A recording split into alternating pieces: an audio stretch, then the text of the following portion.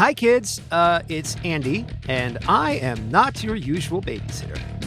Yeah, it's just me this week. And no, I'm not going to make you a mashed potato man with Pischetti hair. Deal. As you may know, we usually record the podcast on Sundays, but this week we realized, kind of last minute, that RC would be out of town doing RC-related things. And we did a whole bunch of great interviews at the Nightmares Film Festival a few weeks back, which I've been totally slacking on. So this seemed like a good occasion for me to railroad myself into doing the thing that I've been really wanting to do for like the last month or so, but haven't. Deadlines. Woo! So, let's get this going. Theme music in 3, 2, 1. Fuck, wait.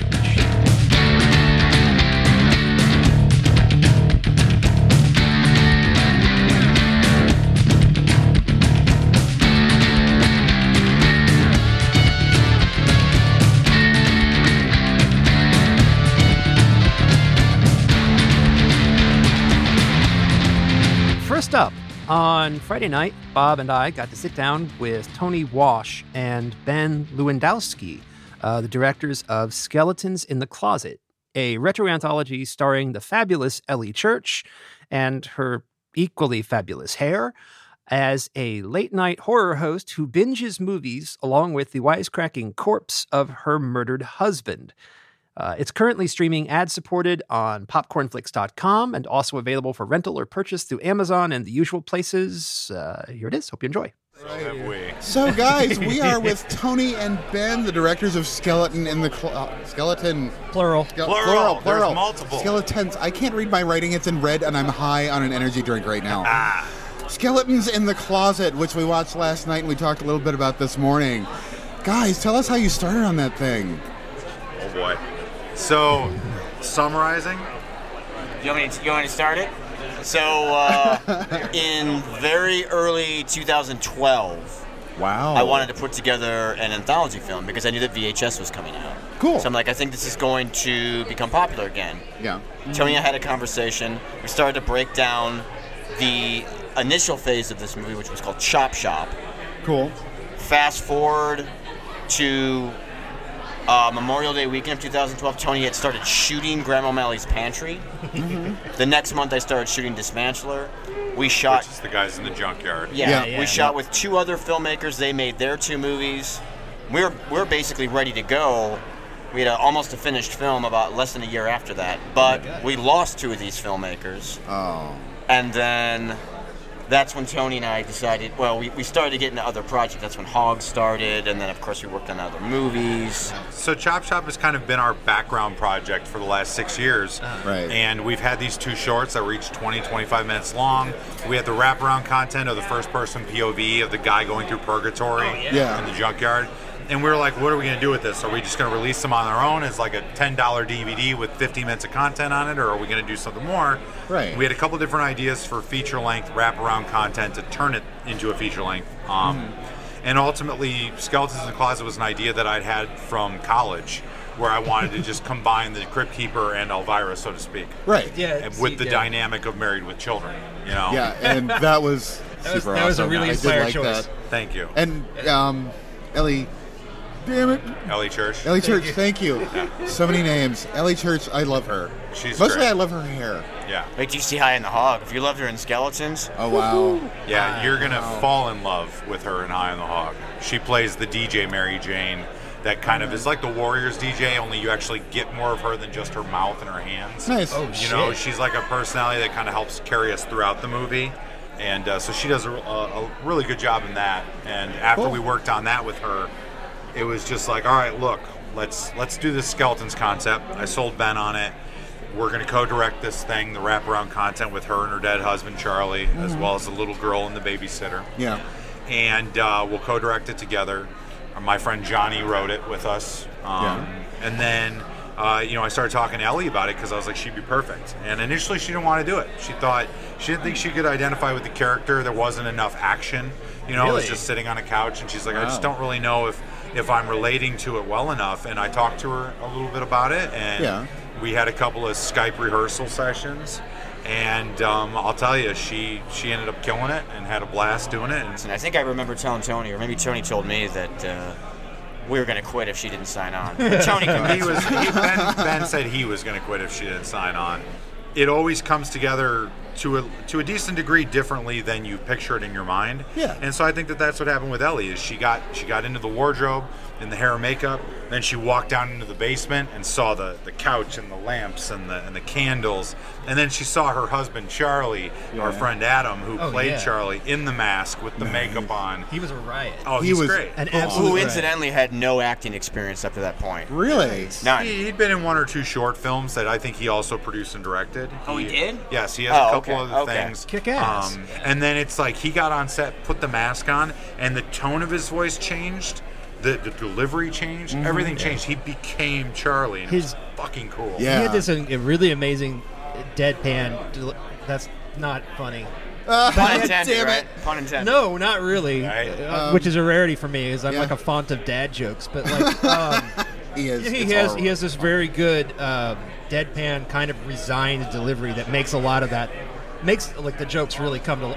It's almost Another bad non-pun. It is kind of, you mentioned Married with Children. It is kind of Al Bundy, only without a lot of the sass. It's very dead just Al. dry. Yeah. Zombie Al, yeah. Yeah. And ultimately, it's because he knows that if he gives her too much of a pain, she's going to throw him in the closet, literally, and he's going to spend 40 years sitting in the dark by himself. Or at least now Right. he gets to watch a movie, whether it's good or bad. Because the thing to me is, like, I don't even think Charlie is a horror fan. I think she's subjecting him to her favorite Oh, genre. totally. Oh, God. It's like when our significant others make us watch romantic comedies or whatever. It's like when which- my ex dragged me to Underworld. And the second one. Underworld. Ooh. Underworld. Yeah. But it's Kate Third. Beckinsale in like skin tight leather. Yeah, but what good does that do me? Doesn't do us She's any like good. my free pass. Like my girlfriend's No, like, who's your free pass? I'm like, well, it's got to be Kate Beckinsale. Or No, Rachel I Maddows. understand. I've got several, but they don't look like Kate Beckinsale. Open marriage, man. It doesn't. But yeah, it's weird on our side of the street. Let me tell you. It's super weird. One thing that I thought was super neat, and we discussed it a little bit this morning, was the fact that you had the framing device, then the television show, and then the movie on top of that. It's an anthology and an anthology. Right. It was. That just warmed my heart. And there's, Because I love anthologies. I'm like, oh my god, it's like they took Elvira. But it's not told like every traditional No, it's anthology. not. No, it's not. Which It is was- fun. And because Yeah. it's like they're all playing literally on top of each other and kind of interacting with each other in these really interesting ways. Yeah, makes they're a all lot of going fun. simultaneously for the most part. Yeah. Yeah, absolutely.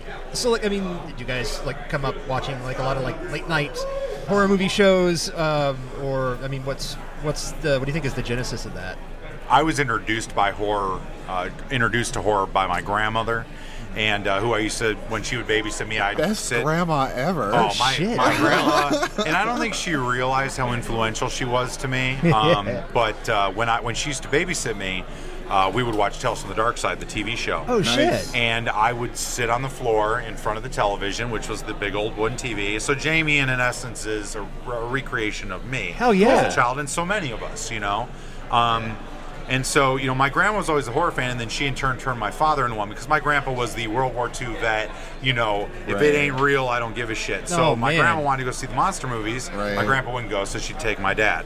And so then he kind of translated that to me, and so growing up, we would watch USA Up all night and with Gilbert Gottfried. Oh my God. And, Yes. I love that show. yeah, and we were watching movies like Chud, and when we would go to the video store, we couldn't rent the Return of the Living Dead and stuff that I wanted to rent because I love the covers or Right. the posters, or Right. Deep Star 6, where we were just talking about that last night. Oh my where I'm like, God. God, that cover's cool. But my Not a dad's good like, movie. this is too adult for you.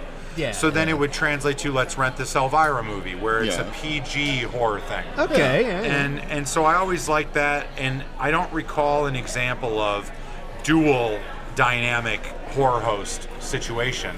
Yeah. So at some point in college or shortly thereafter, I just came up with this concept of a show called Skeletons in the Closet, and I like the title Skeletons in the Closet. Had thrown it on a couple of different projects, and I was like, I need to use it at some point regardless. Yeah. But it fits best for this concept. It really does. And then It here really it did. is, 15 years later, and we were sitting there, and it's like our cinematographer and co-producer Robert Patrick Stern had an idea for a show. I was actually living with Rob at the time, and our other roommate Jim whose house we shot a good chunk of the movie in. That's the family room. Is Jim's house, and it's very 80s still. The kitchen. Seriously. Wow. It's like Oh my God. your Fucking child, gorgeous as hell, though. right? Yeah. Right. It's the good 80s. Yeah. Yes. Yes. Wood paneling and Berber carpet. Right. Fish on the walls. The I did- kind of carpet that will scuff up your elbows and knees. Right. I don't Ooh. think I actually saw one of those like star clocks on the wall, like the. Those were basement? more late Yeah. 80s. Yeah, those have been around They're since like the 60s. 60s. Well, those have been Yeah. around for a long yes, time, but I had know one- they kind had of one in the left. basement growing up, so I was looking for one, didn't see it. Well, it's in Ellie's basement. It's in the widow's basement. Oh, on the yeah, it's right, down on there. The right wall. It's There's down a there. Star What? clock. Believe me, we were thinking of the same thing. Yeah. I have already Yeah. said publicly that I need to see this again. Now I definitely have to see Well, this again. it's currently available today. It went live on Popcorn Flicks for free. That's sweet. ad VOD, so you can watch it for free as long as you're willing to deal with commercials. If Awesome. you don't want to deal with commercials, you can rent or buy it on Amazon or iTunes, or you can pre-order the Blu-ray from our website, scotchworthy.com. Sweet. That's gonna be sweet as hell. But yeah, so it's awesome because we appreciate that people seeing it, what we saw in it when we were making it. It's just, like I said last night, it's a love letter for fans of horror films, of the 80s and Right. in the late 70s.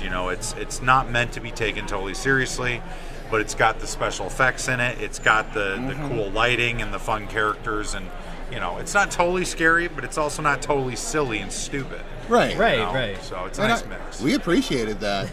So, I don't have any other questions. I just wanted to tell you that your shit's awesome, man. Well, thank you. That's our. Yeah, I'm trying to think of oh god.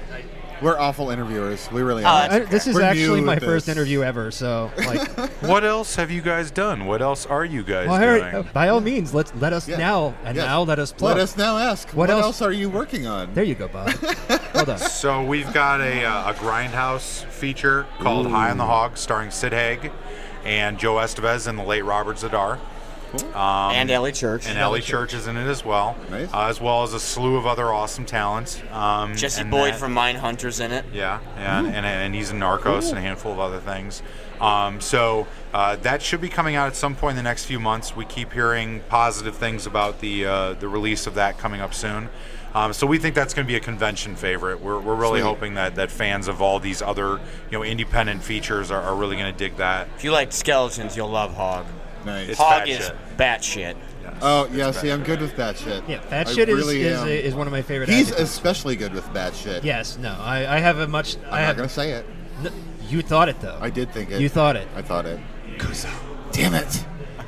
Well, Ben's high on Red Bulls, cigarettes, and coffee all day. So when he edits, it's literally like watching seizures. Like somebody's having a Sweet. seizure through their eyes or something. I don't know. It's very crazy. It's bad enough having the seizure through your brain. I mean, but at least you have a channel for it. At least there's a channel, exactly. Imagine if there wasn't. Jeez. So yeah, so that should be coming out here in the next few months. We're developing Skeletons into a television series that will hopefully get taken off the ground Oh, here sweet. soon as Wow. well. That's the first I'd heard of that. That is going to be amazing. great. Well, just keep your fingers crossed. I need it in my life. Yes. These are like we need to send this podcast to our distributors so they can be like, oh yeah, see, more people want to know that this is Cool. So now, now I'm going to be like having Red Bull and cigarettes and editing like a maniac. Yeah. Like I'm going to edit this like 15 times. I'll be like naked in the corner sobbing. Maybe we have different workflows. I don't know. Possibly. I'm not just put on a bathrobe and you'll be fine. Yeah. It's all the same You'll be just workflow. like Ben. Yeah. Or By the just way, a towel. It'll be okay. Just so long as you're not like sitting on furniture. It's okay. Oh, was he the Channel 13 fan? You guys were, yeah. Okay. He was. Fuck yeah. Yeah. That was the question. That Yeah. was, yes. That Oh, what? How? that did get said a few times. So Channel 13 was something that I had written into the script. 13 is just my lucky number. It's always something I've associated with horror, obviously. Yeah. And SPI is Scotchworthy Productions Inc. So that's the initials to the company, and so that's what SPI became, Channel 13. And then when Ben was building the edit, he gave a draft of it basically to me and was like, check this out. And he's like, but don't worry, we'll change all the voiceover narration, all that stuff. That was Tamp. We were going to shift that off to our composer. Yeah, because our composer DC McAuliffe is very outlandish. He's very enthusiastic, and he loves being wacky. And so the thought was, like, he does some of the commercials in the movie. Okay. He's like doing a car dealership and a soda commercial. And so you barely hear him in the background. And Ben's like, let's have him do the narration for the channel. Cool. And I watched the draft, and I was like, dude, this is like, you're so funny. Your delivery is so great. We need to just roll with it. You know, you don't think you're good, but you're great. It actually was really that great because I think that really put everybody right in the zone for the laughs that kind of come early. Oh, in the yeah. movie. It Once was you that hear- kind of disarming Yeah, humor. once you hear Channel 13, you know we're not taking any of this particularly seriously. Right. Yeah, I there's now no know doubt. what kind of movie I'm watching, Yes. and I'm down for that. Yeah. And it's funny because it's like when we were watching the movie last night, like Ben actually left. I think he's like Johnny Depp where he doesn't really like watching this stuff. And so I was kind of in the hallway by the stairs until the Grandma movie started. Because I really love the wraparound content. It's some of my favorite stuff we've shot, and it's, I think, some of the best stuff that we've made visually as well as the dialogue and everything. So that being said, you know, you listen to the audience, and the great reaction initially when Ben says something like, "We've got some something shit," and everybody kind of giggled a little bit. Everybody giggled a little bit in the audience. So I was like, "Good, we got a good reaction there." And then it's like talking, and it's like Channel 13, fuck yeah, and the whole crowd just cracked up. You know, it's like this is the right audience for this film. Completely. You know. Completely. And that wasn't in the script. I mean, Channel 13 was, but none of that was. It was just supposed to be, that was the channel and that was it. That is when good things happen. Is when you're not planning on keeping it, and Oh, It's yeah. right there. It's so awesome. And that character comes through like it's in the trailer. We just did a little spot for Popcorn Flicks and Fright Picks because it's playing starting today on their sites. That's right. Cool. And so he did a little narration for that as well. Nice. You know, he's like, "This is the perfect horror movie for Halloween. I should know. I'm stuck in a TV." You know, that type of thing. and he just totally plays So off of dumb. that character. Awesome. So the hope will be if we can translate this into a television series, at least for a season or two, My God. that we can bring the Channel 13 voice in as well. I would absolutely love to see that. I hope that comes to words fail me. I've been here Fruition. way too long. Fruition. Yeah. Pass into existence. Well, and honestly, it all boils down to people such as you guys who are supporting it. You know, if we don't have people telling other people about it, if we don't have people watching it, giving it a good rating on IMDb for the 2 seconds it takes you to go on IMDb and hitting 10 or 9, you can give us a 7 or an 8. Just give it a good rating. You know, go to Amazon, do the same thing, and it's like every little bit helps because when you're independent, that's all you have is word of mouth. Yeah. That's right. You know, Yeah. and just compliments, like you saying, this is the humor in this movie is unlike anything else you've seen this weekend. That means a lot to us, you know, Yeah. because we're just trying to make stuff that fans like because we're fans. Yeah. So We are also fans, so yeah, damn, just damn. Yeah. I know. I think we've reached wordless Andy's Yeah, stage. I was gonna get another drink before we sat down, and I saw you heading this way, and I was like, nope, never mind. Nope, just water for Andy. I'm He can't- running on he can't alcohol gin this and weekend. tonic his way through. I think the everyone is. I conversation. think you're in good company. Yeah. So I'm actually running low, so I may have to like. But anyway, no, you guys go eat. It was fantastic talking with Thank you. you. Thank you. Thank Congratulations on Skeletons in the Closet. It Thank you is very a much. party of a film. Thank Super you. fun, guys. Thank you. Thank you. Tony Wash and Ben Lewandowski, directors of Skeletons in the Closet. Again, available for rent and purchase on Amazon, or you can watch for free with ads on popcornflix.com. So, on Saturday, while I was having a bit of a lie down, and by lie down I mean complete gin-soaked emotional breakdown, Bob and RC caught up with Michelle Iantuono, writer and director of Livescream, an upcoming found footage movie about a video game streamer who gets himself and his viewers caught up in a deadly game with real-life consequences, which I didn't get to see. Oh, yeah. So we are here with Michelle Iantuono. Mm-hmm. I pronounced it right? Yes. Yay! I did something awesome. She is the director of Livescream. I'm so happy to have a female director. You have no idea. Real quick, fun note, way more than just the director.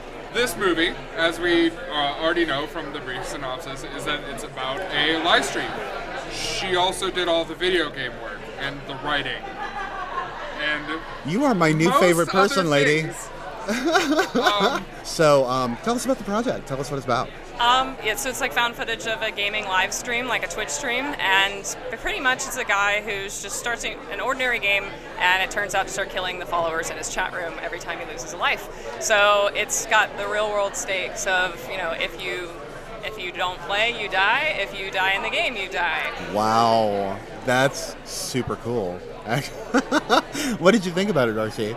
I thought it was really well executed. I was a little thrown off by the short at the beginning, which I 100% aware is not under your control in any way. It was a really big tonal shift that I wasn't prepared for. But once I got into it, I'm one of those nerds who watches streams all the time. So I was like, oh, that's a Time War reference. Oh my god, Yes. I recognize Time War. Yes. Oh no! Like as soon as the door creaked, I was like, God damn it, Time War. So what was behind this movie? What made you think of having to do this whole kind of haunted game thing? Well, pretty much that. Watching 4 years of people playing games like Time War. There you go. Okay. Yeah, the indie horror community is really strong, and the gaming community on YouTube and Twitch and stuff. It's a lot of these guys play these games, I think, because they're cheap or free, and they can get them on a Game Jam site, and they just find them from these weird corners of the web and try them out.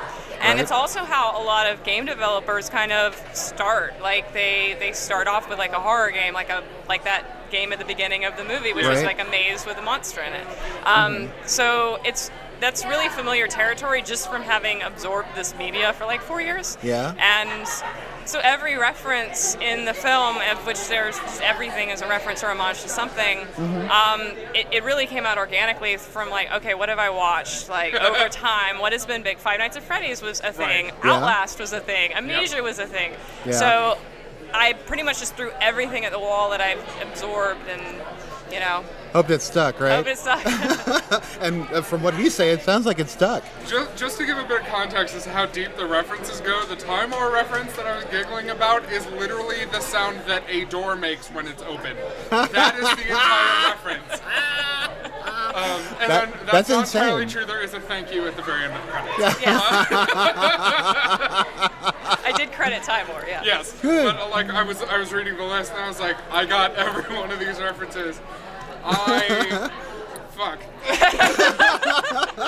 I'm a web dev. I have like YouTube up on a monitor all day and it just program on the other So one. did you learn something about yourself today, I guess? I don't know what it was, but yes. This movie hit me in a really weird way. It's very, very good. I don't cry during movies. It does not happen. But the scene when he goes up and sees Jeremy, I like started tearing up and I was like, who am I? Like, this is so different for me. Why am I so emotionally invested? This is why we have women directors, kids. This is Pull the why. feels, yeah. It was fantastic. Like there was a lot of things that I didn't expect. Like for one big thing that I was going to ask during Q&A, and then I realized it was kind of a dumb question. Like seeing how the movie played out, were the games like actually played, or was that recorded separately from when? He wasn't playing them. He Okay. was responding to something that was pre-recorded by Okay. me. But I built everything in Unreal, and then I screen captured my playthrough Sure. of the game, and then put it in a Premiere timeline, rendered that all out, and then showed it to him. So he had no actual physical interaction with anything. He was just reacting. He played with it very well because it was really seamless. Like there was a Cool. couple of spots where I was like, maybe it's recorded, and then other ones I was like, there's no way that this was pre-recorded. Like, I couldn't risk him playing it though. for sure. Because like we only had 2 days to shoot, and I had to make sure that I was giving him everything possible to nail the take. Right. And because they were just long, 15, 30-minute takes, I didn't have time to spare on like, oh, he didn't jump over that thing properly, Right. he got Yeah. stuck, or the game bugged, or Right. just whatever. So it just had to. I did consider it at one point because I thought I kind of wondered if I could find an actor who could act that seamlessly against a recording, Yeah. but he just did it so effortlessly that I Yeah. didn't even have to worry about it. Yeah. Cool. So, I saw you in the panel on social awareness today, which was amazing, and thank you for that. One thing I've been asking people as they come by, one of my things is I like to dig into tropes. Okay. And I understand that we have those tropes that are problematic, like the black guy dies first, or kill your gays, or things like that. What do you think filmmakers can do nowadays to kind of combat those tropes and fight against them? Oh gosh, I got to summarize that whole panel in a minute. Yeah. So, what I like to do is I'm really into the idea of like a sensitivity readers, like people who are from a certain marginalization that I might not personally represent. If I'm going to write outside my lane, making sure that it's like, hey, going to 3 gay writer friends I know and being like, is this gay character okay? Or if I have a person of color, same thing. And sometimes that feedback is not something you would expect, because I have blind spots just like everybody else. Sure. And it's not malicious, it's just like there's things we don't even think about. And I think that a lot of those like stereotypes and microaggressions and stuff, you don't notice them if you're not in that lane. Right. So you just got to educate yourself, I think. I mean, and I know that takes work, but I think we have a responsibility to do that. And for Livestream in particular, Livestream's an odd film for me because it doesn't pass the Bechdel test. There's only like one on-screen speaking role, so it even if my lead was female, it probably still wouldn't. Right. So it's odd for me because I don't consider it like a feminist film because there's no women in it. But at the same time, I wonder if a man had written it, if some of the language would have been more misogynistic. Yeah. Or if there would have been gay slurs or something like that in the chat. If somebody who maybe wasn't as socially conscious as I was wrote this film, if there would be some kind of cringy things in it. So even though I don't consider it a socially progressive movie, I think I still put in the effort to make sure that I wasn't writing anything that was going to marginalize anybody. I put a lot of effort into that. So, especially in a gaming movie. Yeah, really, because everyone is a troll. Yeah, there is a troll. He's a major feature of the movie. Oh, wow. And it was not, the troll was an asshole character, but it wasn't, the bad kind of, cringy that you might anticipate. The 13-year-old with the foul language and the hey fag, that stuff. I hate using that word, oh my God, but it's there, and we have to acknowledge it. Ew. Sorry. This is our very first time doing anything like this, so... thank you for being very patient with me. So, what are you looking for? What have you seen in the fest so far, and what are you looking forward to? I really enjoyed Book of Monsters. Yay! I love that movie. It had so much heart, and it was just so well made. I liked Kill Bin Like. That was a lot of fun. Nice. I like a good thriller comedy. Yeah. And Alive was a really unsettling. We spoke to them this morning. They're part of our morning update today. Oh, cool! We love that one. That movie, it was I almost can't say anything positive about it without spoiling it. Right. So I'll just because I haven't gotten to see it. Yeah, I will not. I absolutely will not. I will just say though that it's very well written. Yep. It's definitely worth checking out, and I was very unsettled through the whole thing, even though they were very non-gratuitous about anything that happened. It wasn't exceptionally gory. There was no sexual discomfort sort of stuff. Right. But you still just feel grimy and uncomfortable. I mean, and there was a little sexual discomfort. A little but bit. It wasn't super gratuitous. You're right. Yeah. And it could have been so easy in a movie like that to just go really over the top, and they had so much restraint, and they really focused more on the psychological and on the writing and on the main character, the Angus McFadden, who was the captor. Excellently written, excellently performed, and just and also super cute. He kind of was. He's very much our type. He was kind of like a Brian Cox, Yeah. So now, what are you looking forward to? Gosh, what day is it? It is. I know, right? You asking that just threw me off. This is our first time here, and we're now I know why they call us the schedule. Sleepless. Here. I know I'm looking forward to Mama's Boy, which is Sam's short. Looks fantastic. It's an amazing trailer. Yeah. I think I'm mostly going to do shorts today, I think. Cool. I might see The Night Sitter. But I think I have a shorts block that that's the same as Mama's Boy. I don't know. Yeah. This dual programming really throws me off. Yeah. I want to see Camp Death 3 in 2D tomorrow morning. That looks like a lot of fun. And then there's some Ohio shorts. I've been hanging out with the crew from Bong and Living Dead, and they got some Ohio shorts that I want to check out. So. Sweet. So. I will let you get back to your day. Thank you for stopping with us. Thank you. This was super fun. Yay. It was nice to meet you. You too. Have a great day. Congratulations, because Thank you. the movie was fantastic. Bob and RC there with Michelle Iantuono, writer and director of Livestream, starring Gunnar Willis, which won Best Horror Feature and Best Director of a Feature at Nightmares this year. Kick-ass. It's still on the festival circuit, so there's not any place to stream it yet, but I'm kind of vibrating already. Like, I really want to see this. Next up, Saturday evening, Bob, RC, and I sat down with Stacey Palmer, a producer of Haven's End, which had its world premiere at Nightmares. And she is legit one of the coolest people that I've ever met. We had a great time talking with her. Side note, the sound quality may not be the greatest here. It was a pretty noisy environment, and I kind of screwed up at the board as completely as it's possible to do without actually causing anything to burst into flames. So my apologies for that. It should be listenable, and it's a great interview, so I'll catch you on the other side. Okay, I started. Now you can start. You're evil and wrong. Hi, kids. We're back. We are talking with Stacey Palmer from Lobster Girl Productions. She is behind Haven's End, which, unfortunately, I did not get to see. I did help plug it a little bit when I heard it was going to be here, but I didn't get a chance to watch it. I did get to see it. Oh, great. Yeah. Hello, world.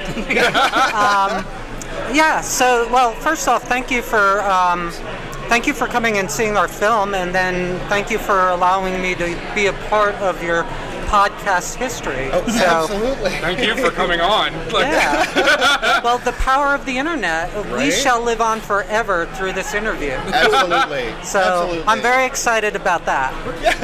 Immortality, it's a nice Yeah. perk. Like, Oh, Andy lost something. What's going No, on? I'm just like checking. I'm looking. It's like it's really, really hot. So I'm just going to do a little bit of fixing, and then we'll carry on. Okay. It's okay. Nothing. so for those everything of is us fine, who nothing didn't is get to see the exploding. movie for one reason or another, can you give Yes. us a super high level synopsis? Oh, sure. Am I good? My levels? Yeah, you're good. Okay. We just. Okay. So basically, it's an end of the world survival apocalyptic film with a bunch of friends who, as the world is just getting destroyed, escape into the woods to the land of one of the families, and stuff starts happening, and supernatural stuff, and then it starts to take on a paranoid kind of The Thing twist, and not, trying to figure out who's good, who's bad, and, who's human. Cool. Maybe. I mean, the Who's Human angle is always fun. Yeah. It's never a bad idea. It's always a lot of fun. So, I saw you in the social awareness panel Yes. today, and you spoke really well. I Oh, well, mean, thank you. your answers were super succinct, which I love. Oh, well, thank you. I know you're the answer to this, Okay. but maybe explain to the audience why social awareness is important to you in your filmmaking. Sure. So, since we are on the radio, I am a transgender woman. I came out about 2 years ago, but I had been hiding for so long because I grew up in the 80s, and there wasn't a lot of trans media. And it's getting better, but it's not 100% there yet. Right. So even before I came out, I ran a secret, and I'm doing air quotes here, people. We tell people that all the time. Right. It's fun. I ran a secret underground network for trans people in film. People who couldn't come out, people who were out. Sure. And basically trying to gather everybody just so we can stay connected. And that way we can be like, oh, this company's friendly to work with. Stay away from that company, Cool. that sort of thing. That's awesome. Thank you. And so after I came out, I felt that I needed to do more, and I needed to be visible for the people that were still hiding and Sure. still afraid to come out, and let them know that we're here when they're ready. And, there are more of us than people are aware of. and now I turned it into like a zombie invasion alien. Oh no, I mean that's totally fine. But that's yeah, what- so yeah. I was here. I do a lot of panels and a lot of public speaking on trans representation in media and sort of the history of it. And then I also do writing authentic trans characters. Cool. So, but yeah, and then I'll do panels like you all saw today where it's me with a group of diverse people, which is fun too. Awesome. So I've been asking this question of everyone that I've gotten from the panel. Right.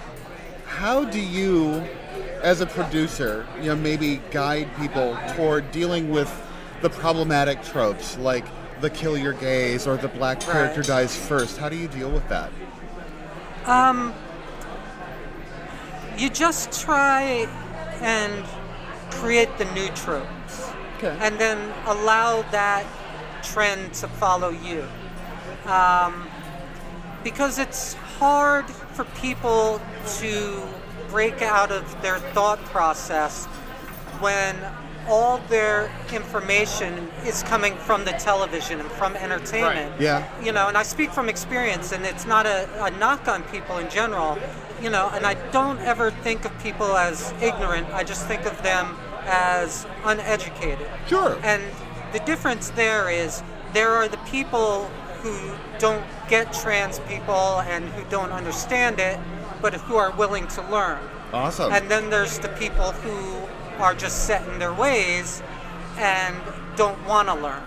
And so through media, I feel there's a big responsibility of showing trans people and trans characters. And so my job as a producer, to really get to the heart of your question, is to make that visibility and that diverse aspect of our culture more, and I use air quotes again, normalized, if that's a word. Right. For the people who may not have access to trans people.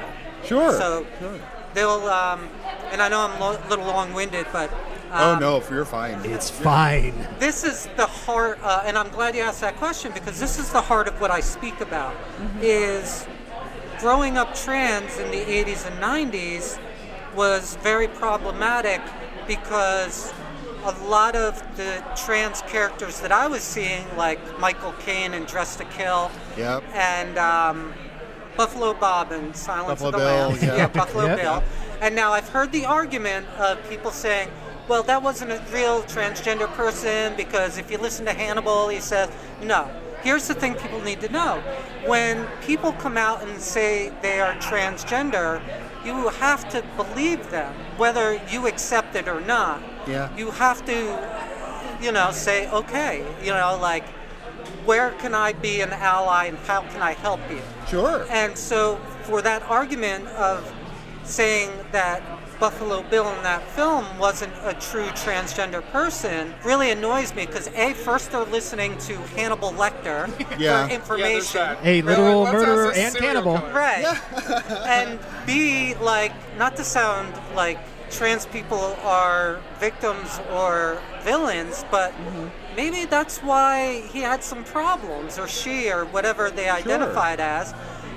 Maybe that's why they had some problems. I'm sure Hannibal Lecter messed with their head, But the thing about that is, even if what Hannibal says in that movie happens to be true, Right. it kind of doesn't matter because in the wider culture, like not in the movie, but the way that the movie is seen, Right. people instantly think of Buffalo Bill as trans. Right. And that is in fact all of the terrible jokes that came out of the movie and everybody Yeah. talking about lotion and baskets and Right. I liked that song. I like Goodbye Yeah. Horses. Goodbye damn it. Horses is a good song, but yeah, that movie the- did kind of kill it for a lot But of people. the point is that so even if maybe that was not the intention, that is certainly how that character was perceived as being. Right. Yeah. So it's even if it was unintentional, Yeah. it's still a problem. Right. And it's still it still gets used to paint a certain picture of people in the wider culture. Yeah. So I'm on a bit of a rant. Apologies. okay, We please. were having that conversation actually about 20 minutes ago, Yeah. standing Oh, right really? over there. Yeah, Oh. with, For real. with Sam. Yeah. Oh, wow. Yeah. But so it's interesting to really springboard off of that. The other thing that people get confused are like drag kings, drag queens, and understanding the difference between trans people in movies and men that are dressing up like women. Like I'm thinking Tootsie. Yeah. Like Dustin Hoffman, Oh, God. which is like it's such an insane, absurd concept. It's a Yeah. white man who can't get work as an actor, so Right. he Oh, dresses up as a woman. And for trans people, that becomes problematic again because a lot of what Middle America sees and people who aren't exposed to a lot of trans people, they're like, that right there is why we need a bathroom bill. That's Right. why we need to keep Yeah. trans people out. Because it's not a trans person, that's a man putting on a dress trying to deceive people and trying to gain access to something, a privilege or whatever, and then people are mistaking that because he's in a dress as a trans person, and that is not what a trans person does or identifies as. Right. And frankly, I'm waiting for the day when I can stop referring to trans people and just as people. Right, yeah. So the whole thing with bathroom bills just absolutely pisses Yeah. me off because you just want to pee. Yeah. Right. You just want to pee. Well, and the other thing is they make the bathroom bills worded as any man can put on a dress and go in there. I mean, the subtext is we're trying to keep trans people out. Because right now, any man could put on a dress and go in there, and they're called criminals. Right. Like, whether you have a sign that says no transgender people or not, the criminal is still going to go in there and do whatever. Exactly. So they're saying no trans people without saying no trans people. But, Right. It's gross. Yeah. I've always wondered what they think straight men are going to be doing in a bathroom. Like, yay, I have made it to the women's room. Now I can listen to women pee. You know what? I'm sure there's someone who gets off on that. Right. You Yeah, know? but you can just access that on the internet without Seriously. Or go to with, Russia. with people who I assume are consenting. Right? You know? It just it doesn't even really happen. I think that's the Exactly. thing. It doesn't happen. Like guys Right. are not dressing up as women to sneak into the bathroom to assault women. Right. And Men can assault women on the street and And get away do. with it. They Yeah. don't need to go to the bathroom. Right. And frankly, when you read the research about child molesters, they don't care the gender of the kid. They can get a kid in the men's room just as well. Right. So, again, bathroom bills are the fucking worst. Yeah. And, going back to the child molesters, like 95% of them are people that the child knows. Yep. Yeah. And I roll my eyes here for the radio audience, not yes. at that statement, but just at the absurdity of those bills and how Yeah. they treat trans people and the true meaning behind that. Yeah, it's dehumanizing and it's horrible. So, And what it does is it kind of dresses up the language of, well, essentially it is hatred. Yeah. Dressed up in drag of respectability, because it has always been thus, growing up, I mean, cis but gay in the Right. 80s. Yeah. It was always, the children, we're Yeah. coming to molest your boys. Exactly. Yeah. We're coming to molest your little girls. Don't ask me what a gay man is going to do with a little girl, except Right. give her fashion tips. Right? Yeah. Oh, honey, those shoes don't go with that skirt. Use a lip gloss. Yeah. Right. Yay, I'm this stereotypes. many years old. Right. Dora is so last year. Honey. You can't wear Dora the Explorer. It's all about. I was gonna make a joke, and the girl from Frozen or the princess. Elsa. Yeah, it's all about Elsa. There we go. Always- Yeah. Yeah. So, sorry. Oh my god, I forgot that there's like this outrage of parents who, because somebody online suggested that Elsa was gay. Oh, And then yeah, I everyone remember is that. losing their fucking minds. Yeah. She's a collection of pixels, is what she is. And Yeah. frankly, she doesn't have any sexuality. But if she was written that way, Yeah. who fucking cares? They Well, didn't say anything about it in the movie. It would be a little disconcerting to have her sexuality explicitly addressed in a children's movie for Disney. yeah. I mean, Why? The there straight are ones are? Exactly. True. Oh, that's there is fine. that. oh, son, Like- shots fired. Yeah. Yes. I mean, No, that's but She you're will right. dance with a girl. Representation matters. So we should have movies where the princess gets the girl. Yeah. Where the prince wants to be a princess. Things like that, and exposure to children so that we can normalize this. Right. And it's not a matter of sex, it's a matter of being who you are and being happy with yourself. And I don't know how people don't get that. Yeah. Except for that whole it's a sin. Yeah. So, and the third part of what I talk about when I speak in panels and conventions and stuff is the use of drag to get a laugh out of people. I mean, I do drag to get a laugh out of people because I don't shave, but you're absolutely right. But what I mean, and I'm assuming you're a drag entertainer? Occasionally throughout the year, yeah. Okay, well, I'm talking about, again, movies like Ladybugs with Rodney Dangerfield. There was, oh my God, there's a movie. Jack Lemmon. So you're talking about Something Like It Hot? Yes. I mean, as far back as that. Yeah, that. Bosom Buddies. Yeah, the one that I'm thinking of, from the poster alone, it's got Corey Haim in it. Like, just one of the girls, I think it's called. Yeah, that's the one. Yeah. And the cover art is him getting pulled out of the girls' locker room with the thumbs up wearing a cheerleading outfit. Yeah. And again, this is what's wrong, because again, people see that as they're trans people, and no, it's someone trying to get a cheap laugh. Right. Exactly. A cheap laugh or actually commit sexual assault. Right. And the last thing, and then I'll let you all talk. They hear us talk all the They time. do. Oh, We're well. here for you right now, Stacey. Well, thank you. The last thing, and I think it's really important, is, and we talked about this in the panel, is getting trans actors to play in trans roles. Yeah. While previously, like Hilary Swank, I mean, fantastic job, great trans story. It helped move trans people more into the media. Yeah. But we're past that. Yeah. People know. Yeah. And so where things get wrong with hiring cisgender actors to play in specific trans character roles, and I'm thinking Jared Leto for Buyers Dallas Club. Dallas Buyers Club. Yeah. We have plenty of problems with Jared Leto. It's fine. Oh. Bob doesn't like what he did to the Joker. I don't. But I don't know how much control he had over that. I think he had plenty of control Really? over that. I think he was like, no, make him completely gangster and cover him in tattoos. And I'm like, you bitch. Ugh. Anyway. Bob has feelings about comic books. I have a lot of feelings about a lot of things. Yeah. What do you think of the movie as a whole? Dallas Buyers Club, Oh, I or are was you talking thinking Suicide Squad? Squad, yeah. As a whole, barring the Jared Leto thing, it needed. I hit my microphone again. Sorry.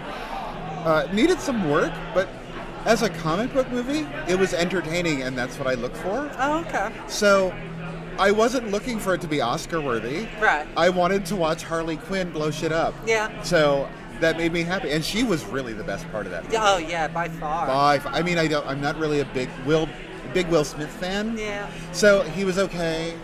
Everyone else was okay, but she stole that show, and she was amazing. Yeah.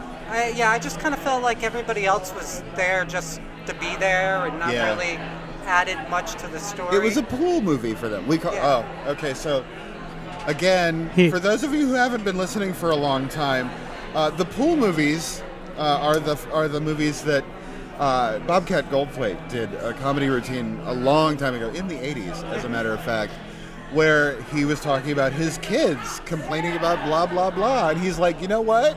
That horse movie paid for that pool you're in. So that's our pool movie thing. So like Michael Caine has this, gigantic pool from Jaws 4 sort of thing. The exact quote, if I remember correctly, is, I have not seen Jaws 4, but I have seen the house that my fee for Jaws 4 paid for. Yeah. It's marvelous. Yeah, that is so. And the lovely Caribbean vacation that he got out of it. No, people got to work. I think that is one of the weird things about hiring, getting into the work thing. about hiring cisgender actors to play trans roles. Right. In the same way that they were hiring like straight actors to play gay roles all the time. Yeah.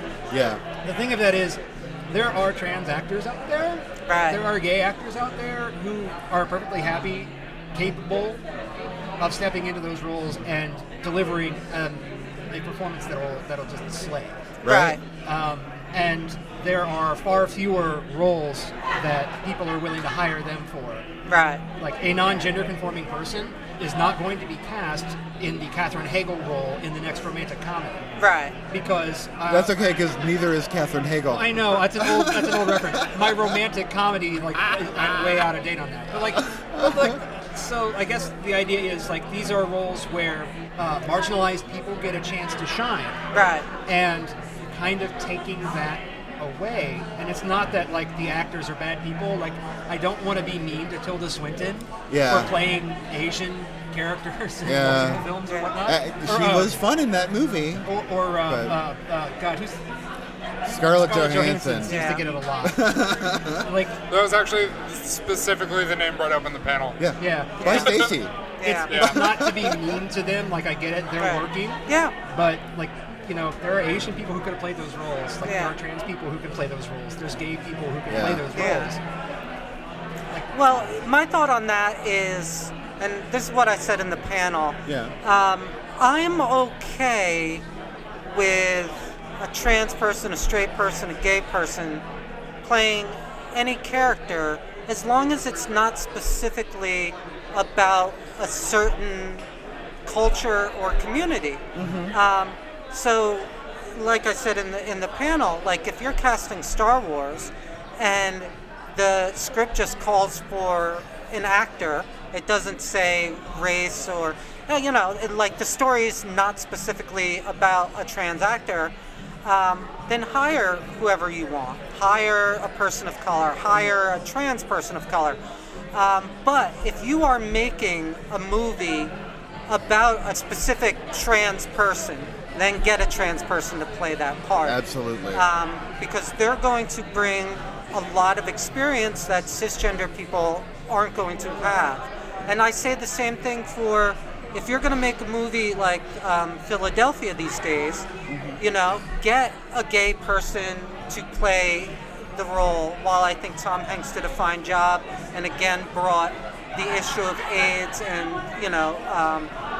homosexuality into the spotlight. I also think, okay, we're past that. Let's move on. Yeah. And there is a sense of like, Philadelphia is a really good example. I get a little disgruntled about Philadelphia because, like, I mean, I'm a gay man, I'm a pause man, and I'm kind of like, that should be our story, not Jonathan Demme's story, not Tom Hanks' story. Right. Like, we can tell that story. Yeah. And other filmmakers told that story in the 80s when no one else would touch it. Right. But people don't remember those films. They remember Right. Philadelphia. Right. And Philadelphia is the one that went to the Oscars. Yeah. Exactly. So, like, our story, and I'm saying our speaking as a gay person, I'm not trying to speak for you. Right. Our story gets kind of picked up and molded into entertainment and taken away from us, basically. Yeah, and it turns into a straight idea of what gay should be, almost. Right. So, Yeah. and the only other thing is that, especially in the 80s, in the era of AIDS, all the gay movies were tragedy porn. Right. I'm like, can we have a happy movie? I mean, Jeffrey was Right. almost there, but even then, still, so much, So let me ask you. Oh, I'm sorry. Were you? Oh, no, I'm good. Go ahead. What movies from the gay culture would you recommend? Like, Ooh, good question. Yeah. Shit. I do actually recommend Jeffrey. It's early to mid 90s, Right. but it does hold up. Yeah. I mean, because it is funny, it is touching, and it's not completely tragedy porn, but it does touch on how people felt about AIDS at that time in our culture. It does do a very good job talking about HIV stigma.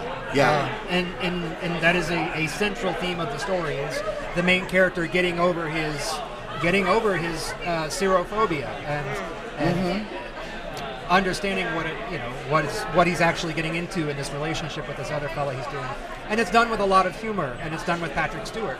Yeah. Who steals Jeffrey? the show. Yes. Okay. It's a great film. I'll have to check that out. Yeah. So let me share because and this gets really weird for people. Not only am I a trans woman, I'm also a lesbian. Yeah. And I'm married to a beautiful woman. Her name is April. I love you, baby. Our friend Brooke is also a trans lesbian. Oh, She's wonderful. okay. So there is a wonderful game. If you all play video games. Yep. Okay. It's called Gone Home. Oh yeah. my god, that game. I have not played it yet. It was free on Xbox. I had never heard about it. And so it was a free game on Xbox, and it's just this lovely story of two teenage girls discovering their love for each other. That's and awesome. it's like a walking sim, so it's very slow. Yeah. But it's one of the most beautiful stories, game, movie, or whatever, that I come across in media. Cool. And I play it over and over again just for the story. Great. And the last thing I wanted to say, getting back to films, my favorite trans film, because I know we talked a lot about the negative ones. Right. My favorite is a French film, and I'll never get the French name right, but the American title is My Life in Pink. Oh, I've heard of that one. Yeah, it's a beautiful film. It's a tragedy, but it has a happy ending without spoiling it. But it's a beautiful film. It's a beautiful coming-of-age film for a young trans. La Vie en Rose. That's what I Yes. was about to go Oh, Googling. yeah. Because I'm pretty sure that's what. Yeah. Yeah. So I would highly recommend going and checking that out. Yeah. Cool. Cool. So, Stacey, it has been wonderful talking to you. Yeah. We've had the best time. oh, well, Thank you very much for coming up and talking to us, and we wish you the best of luck with Haven's End. Well, thank you, and I hope to be back on here next year when I'm back in Columbus. Well, it's been a real pleasure. Thank you for putting up with us for now like 35 minutes. oh, okay. like- well, like- it was great. This has just been a lot of fun. Yeah. So watch My Life in Pink play Gone Home, and check out Haven's End, and and I'll catch up with all of you. Awesome. We look forward to seeing you again. Yeah. Thank you again. Again, that was Stacey Palmer of Lobster Girl Productions. She is one of the producers on Haven's End, starring Catherine Tabor, Anthony Nguyen, and Hannah Fierman of VHS and Siren fame. Hannah, I like you too. I'll just apologize for that now, shall I? Sorry. Moving on. For our final interview of this episode, Bob and RC sat down for a remarkably loose chat with Waylon Jordan of iHorror.com. Waylon authored a great piece called The Big P, The Lack of Full Frontal Male Nudity in Horror, which obviously is very much relevant to our interests because dicks. Isn't that enough? That's the cutoff. We are talking with Waylon Jordan from iHorror. How are you? I'm great. I'm having so much fun tonight. How's Great. everybody else? We are awesome. This is so new to all of us. We're making all the mistakes, and you get to help us. Oh, well, I'm all about mistakes. Yay! So let's do this thing. Is this your first time at this festival? This is my Yes. our first time at the festival, our first time podcasting from a festival. Oh, wow. So y'all are having all kinds of... You're all kinds of virgins tonight for Exactly. the first time in however God, many years. it's God, been a so long long. fucking time. So long. Decades. Decades. Oh, well, How old do you think I am, sweetheart? singular I don't decade. Singular decade. I never guess age about anybody. Yeah. I know I'm a baby, god damn it. You are. You How are, old are you? baby. I'm 30. You're 30. I'm 41. I would not have guessed that. I'm 45. Well, there we go. You are obviously the oldest queen at the table, so you get to ask am. questions. Right. So, I know you're not here as a presenter. You're here No. Essentially as a blogger, kind of like we are. Yeah. So, we want to talk to you about the dick detector. The Dick Detector. We have been, because Jason pointedly made a post about the fact that he was trying to get more dick into the festival. Yes, he did, and I actually ended up writing an article after he said that. Yeah. We were just talking told. about Yeah. the disparity between male and female nudity, the lack of the big P, you know, when you're talking about horror Sorry, I'm films. crunching ice into the microphone. I really should not do that. You would know. I know. Oh, God. So we are, I know that we've missed quite a bit because we figured out today maybe we should do our jobs and actually talk to people. So just going to movies. You know, which the was first more time I came to a film festival, I was kind of that way too. The first couple of days, I was just like, I'm seeing so much awesome stuff. Right. Oh, wait, I'm supposed to be working. So, yeah, I am currently up to 2 myself.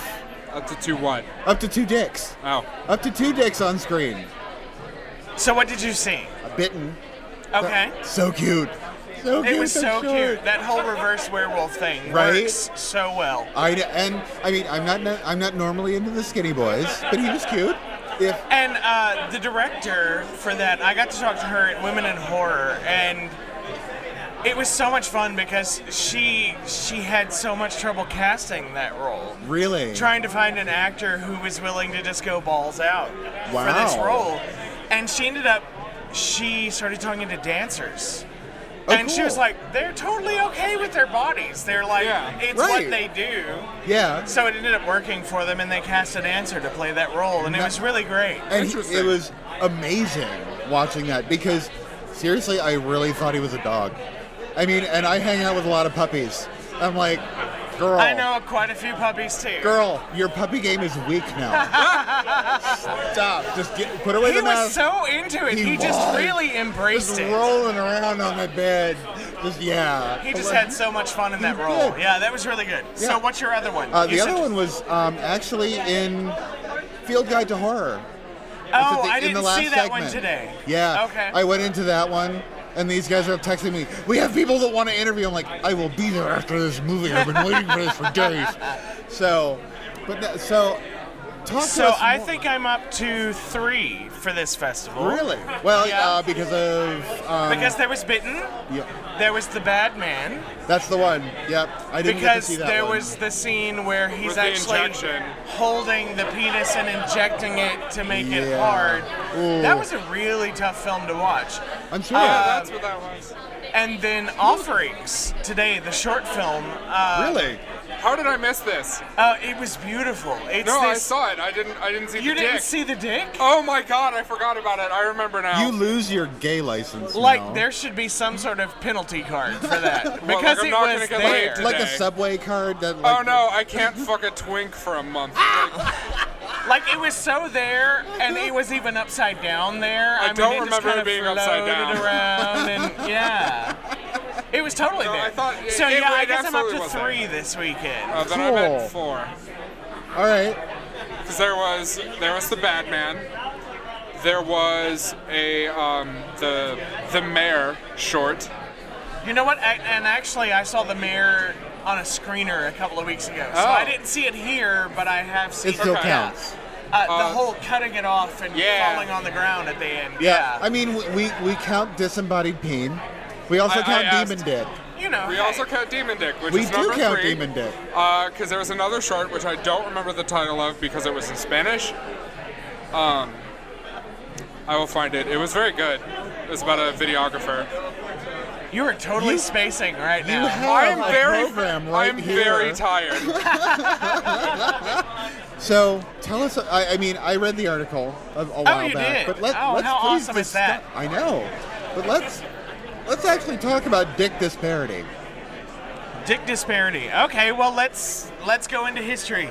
Cool. Let's go back 120 years ago or so, Yeah. when the camera was first really invented.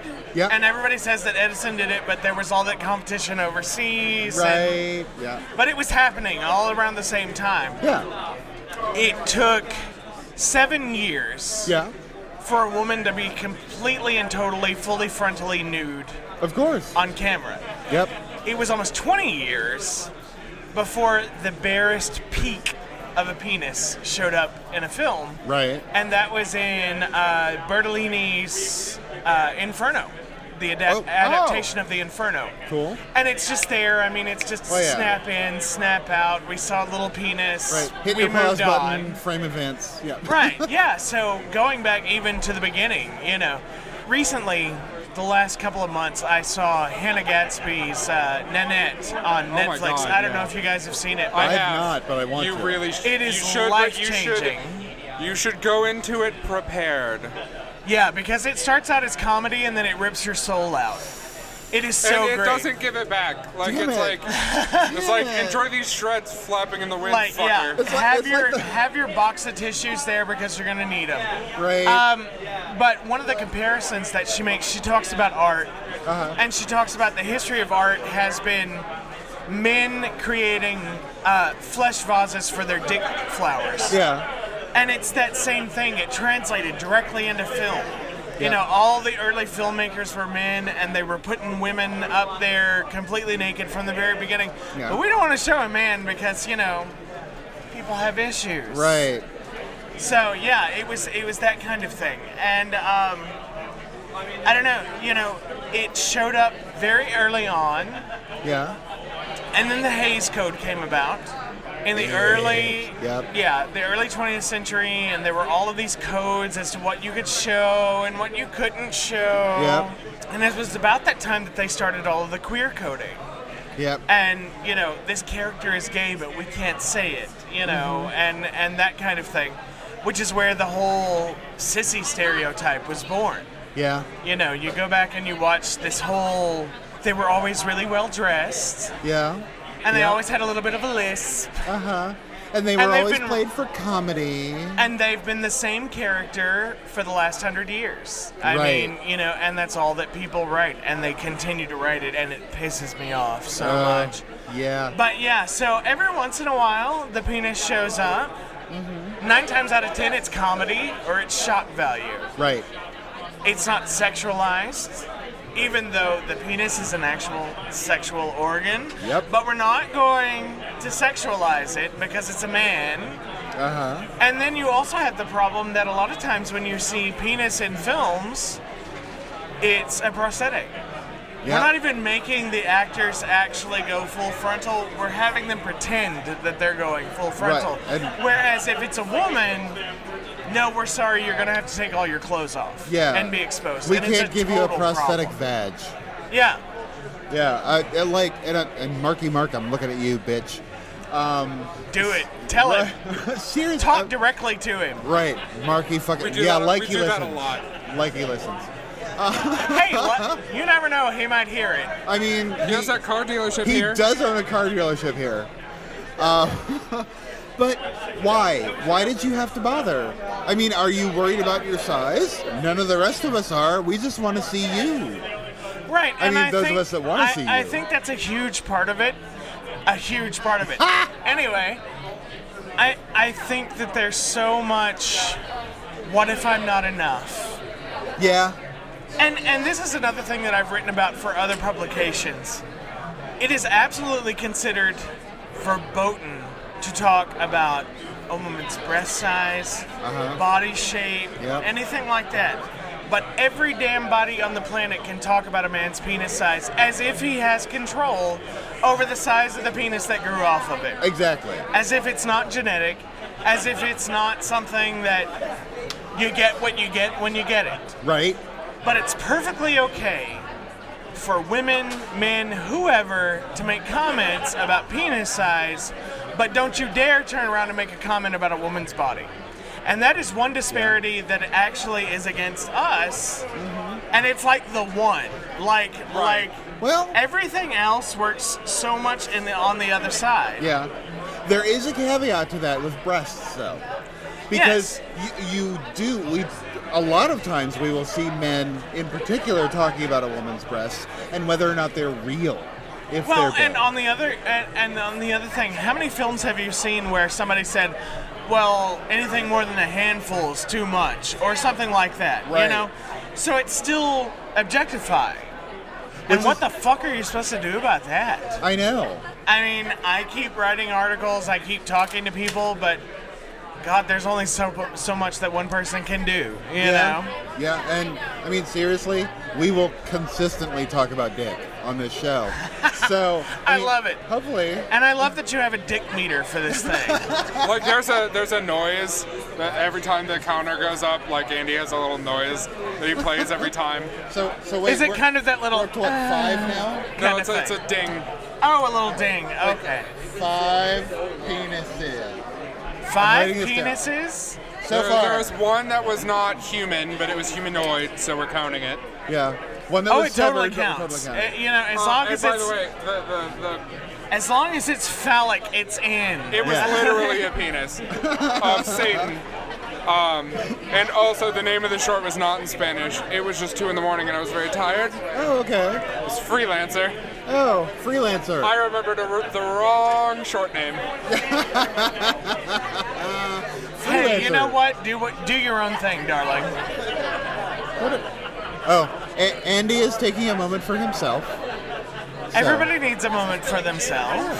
I nearly needed a moment for myself after the Bad Man last night, but I couldn't decide if I felt bad about it or if it was okay. Tell him your alternate title. I started like, oh my god, it was Conflicted Emotions and Awkward Boners, the movie. That is a perfect title. A perfect I was alternate trying to explain it title to them, and for I was that like, film. no, I was so hard, but I felt so bad about it. Like I was just like, I don't know what to do. I have one word for you, Charlie. I need me a Charlie in my life. Charlie didn't do it for me. The fat puppy at the very end, on the other hand, 100% did it for me. And then he was on screen. I need a guy with a breath control mask. I mean, you know, that was pretty great. Yeah. Yeah, but we're big boy lovers here, so it's all good. Okay, are we done with dick for now? No. Are gay men we're never done with dick. Yeah, that's the problem. Never done with dick. So conversationally, I think I think we may have driven it into the ground just a little. Maybe. I mean, if you're going to get off on that, that's Goddamn totally ecosexuals. Ecosexuals. Fuck. It's a thing. Don't Google it. I'm not Googling that. Everyone should Google themselves without a lubricant at least once a month. That's all I'm saying. So, all right. So, all of the people that were on the social awareness panel today, everyone that I've spoken to, everyone that's come on with us today, I've asked them, how do you address the problematic tropes? How do you address the black person dies first? How do you address kill your gays? How do you address those things when you're dealing with film and script? I think that we recognize that those tropes are there. Uh-huh. I think that we recognize that they're there for a reason. But I think that we also recognize that we've grown past that. And we can write beyond that. Cool. And like I was saying, you know, today when they were asking me about Ruby Rose and everything, which I still don't know what not lesbian enough means. Seriously. I've heard it, but I also have no fucking idea what that could possibly mean. Like, I still think there must be some kind of litmus paper that, you know, they just test them or something. I don't understand what that means. Do you, like, swipe it on her tongue to see if there's vag there? Yeah, I don't know. But how do we address it? We point it out when we see the problem. Yeah. We don't let it go when we see the problem. Mm-hmm. We don't say, oh, that's just the way they write when we see the problem. And then those of us who are writers, those of us who are creatives, we get involved and we actually reach out to our screenwriter friends when they're writing a script and saying, I know you're including a gay character in this. Yeah. Maybe we should chat. Yeah. Yeah. You know, a couple of weeks ago at Women in Horror, one of the actors that was on a similar panel with us, he had been called in for a role that was a gay character. Mm-hmm. And he went in and he didn't clean it up. He didn't do any of that. He read it. He gave a good performance, but he didn't do what was basically written in all over the character. And they were like, they literally stopped him during the audition, were like, we need you to be more over the top. And he's like, but I don't have to be. I can play this character without doing what you're asking me to do, and it'll still be convincing. Yeah. So why should I play it that way? Sure. And they were like, no, we really needed you to play that way. So he turned around and he walked out of the audition. Now, bully for him for doing that, but there are 12 actors out there who are going to go in for the same audition and queen it up, spit rainbows, and get the part. And give us Hollywood for mannequin. Exactly. And so I think we need to call those productions out. I think we need to... I don't have a problem with a straight actor playing a gay role. Yeah. I have a problem with the gay roles that are being written. I have a problem with the gay characters that are being written. Yeah. If we can just get to the point where we stop giving Oscars to every straight man who plays a gay character, I'd be totally happy. If we could get to the point where when a straight man plays gay, the first question in every interview is not, God, this must have been so difficult for you to play something so far from who you are. Right. If we can get to that point, then I think the real progress is being made. Right, because I understand when we're talking about an actor, you are playing someone other than yourself to begin with. Right. That's what your job is. We don't need to take and recognize, oh my God, you played gay, that's so cool. Or you played trans, and isn't that wonderful? Right. And we were talking with Stacy. Oh God, I love Stacy so much. She's amazing. We chatted with her for fucking ever. Yeah, it was a long time, and it was fantastic. Yeah. Yeah, and I have learned so much from Stacy in the last year. Yeah. Just sitting and talking, and having real conversations. Sure. And I think that's what we all need to do is reach out to those people who are different from us. The trans community has been a part of LGBTQ for a long time. Yep. But we don't even begin to understand one another. We don't. Because we don't ever reach out to one another. Yeah.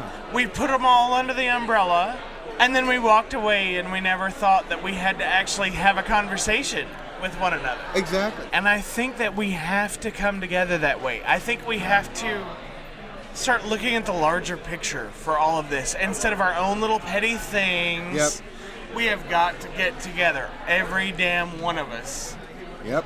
And say, this matters. And it doesn't matter your background, it doesn't matter your race, it doesn't matter your sexuality. Right. We have got to start making decisions and electing people who are actually working to try to save us all. Yeah. Rather than flush us down the toilet. Right, and frankly, and I've said and this... that's not party line, that's nothing else. Sure. That is looking at what these people vote for, what these people say, what they pay attention to. We have got to be tuned into that. Seriously. Otherwise, we're condemning ourselves. Absolutely. Hello, You know what? We can all sit here for probably hours. Yeah. Talking into microphones. Right? And as much as I love this, my drink is empty, so I really need to go get something. Well, we will let you go enjoy the rest of your evening. Thank you for sitting down with us. Thank you guys for asking me to sit down, and I love you both. You're just so cute. Thank you for sitting down with us. Absolutely. Does anybody need another drink? Because I'm going to the bar. I'm actually really good, and I'm probably... Yeah, I'm scared if I drink, I will just pass out at gallon this point. bladder right now. Pass out. I'm very tired. He is a baby, isn't he? I am He's going not to hand him enough. a 5-hour energy right now. All right. Thank you so much for asking me to do this. I had so much fun. That was Bob and RC with Waylon Jordan discussing The Big P, the lack of full frontal male nudity in horror, which can be found on ihorror.com. Go forth and read. It's good.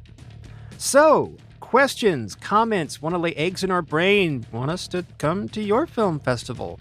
Email bob@candycoatedrazor.com.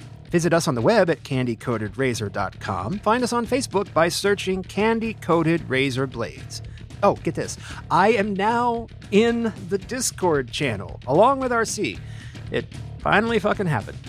Come join us there. Bring your questions, suggestions, aggressions, erections. That got weird. And we have a Patreon, patreon.com/candy-coated-razor. If you want to chuck us $1 or $2 in support, we are eternally grateful. And if not, that's okay. Either way, thank you for listening. We love you unconditionally. And that about does it for this week, kids. We'll see you next time. Ready, steady, bye!